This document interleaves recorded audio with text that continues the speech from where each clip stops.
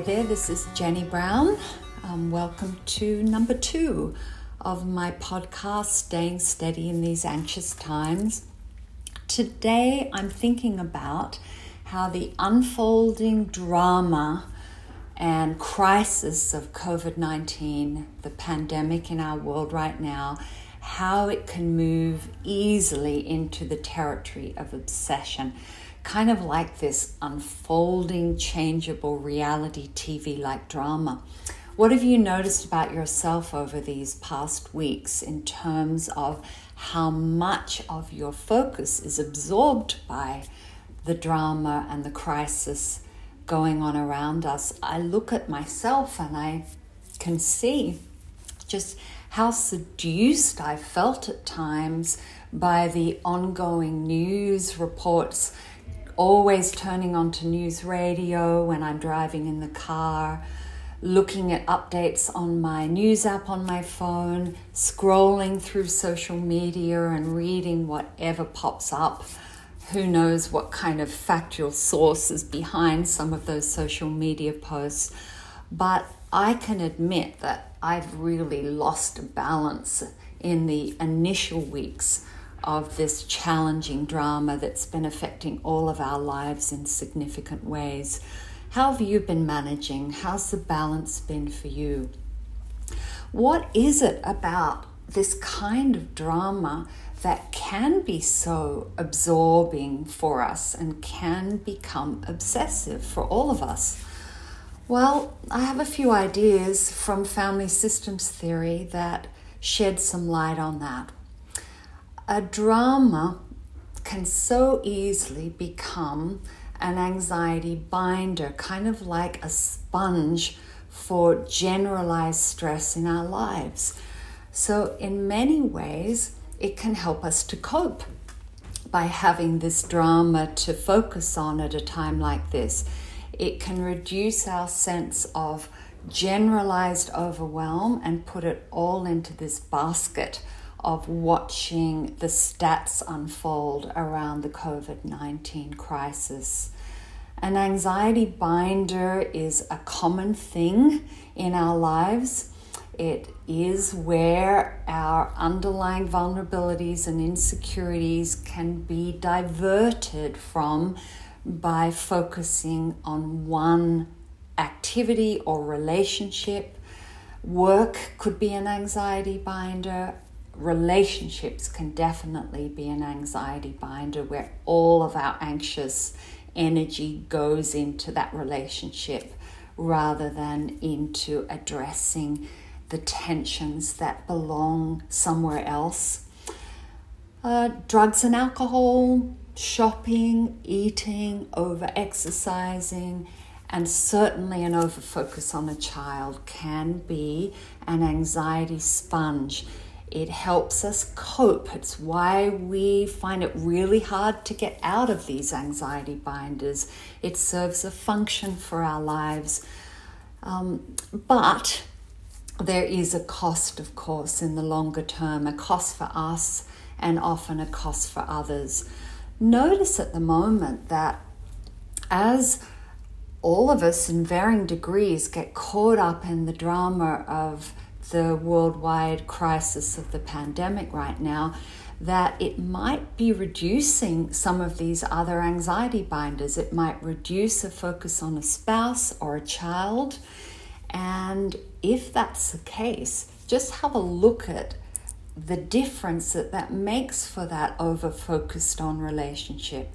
The other person may indeed start to do a little bit better during these times with our focus redirected to the sponge of the drama of the COVID-19 crisis. A whole family or indeed a work team can reduce underlying tensions or frictions that have been there in the past by detouring the focus onto how are we all managing in this challenge of the virus that we're facing right now. It's like this notion of we're all in this together. It's a togetherness force. It's driven by anxiety, but it feels good to be bound together against the challenges out there in the world. It does absorb anxiety. However, it's superficial. Be wary of it. It's not sustainable. Around the corner, fragmentation does wait. It's around the corner. We're all distinctive. We're all affected differently. Frictions that have been in our family systems, in our work teams in the past, haven't been resolved. So the togetherness force feels good in the short term, but just take care, because this is something I remind myself of. It isn't a useful health promoter for the long term. The absorption of anxiety in one part of a system will reduce the tension in the relationship system as a whole. However, the underlying vulnerabilities that are in the relationships remain. It's complex, isn't it, to digest that? But I think it's a really interesting time to observe the way that can happen in our relationships at the moment, how getting caught up in the whole reality drama around us, external to us, can reduce the anxiety for a time, but not really resolve any issues, not really bring health and maturity in the long term to ourselves or our relationships. I like to ask myself about energy direction. I've only got a limited amount of energy. Where's it going? Is too much of it going into the news drama around me? Where are my priorities right now? Where do I want my energy to go? Can I be thoughtful about that? Ultimately, the challenge is to maintain a sense of direction in this anxious time of life, rather than reacting to and relieving the anxiety of the moment in a short-term, superficial way. I've seen some inspiring examples of people really maintaining their sense of direction.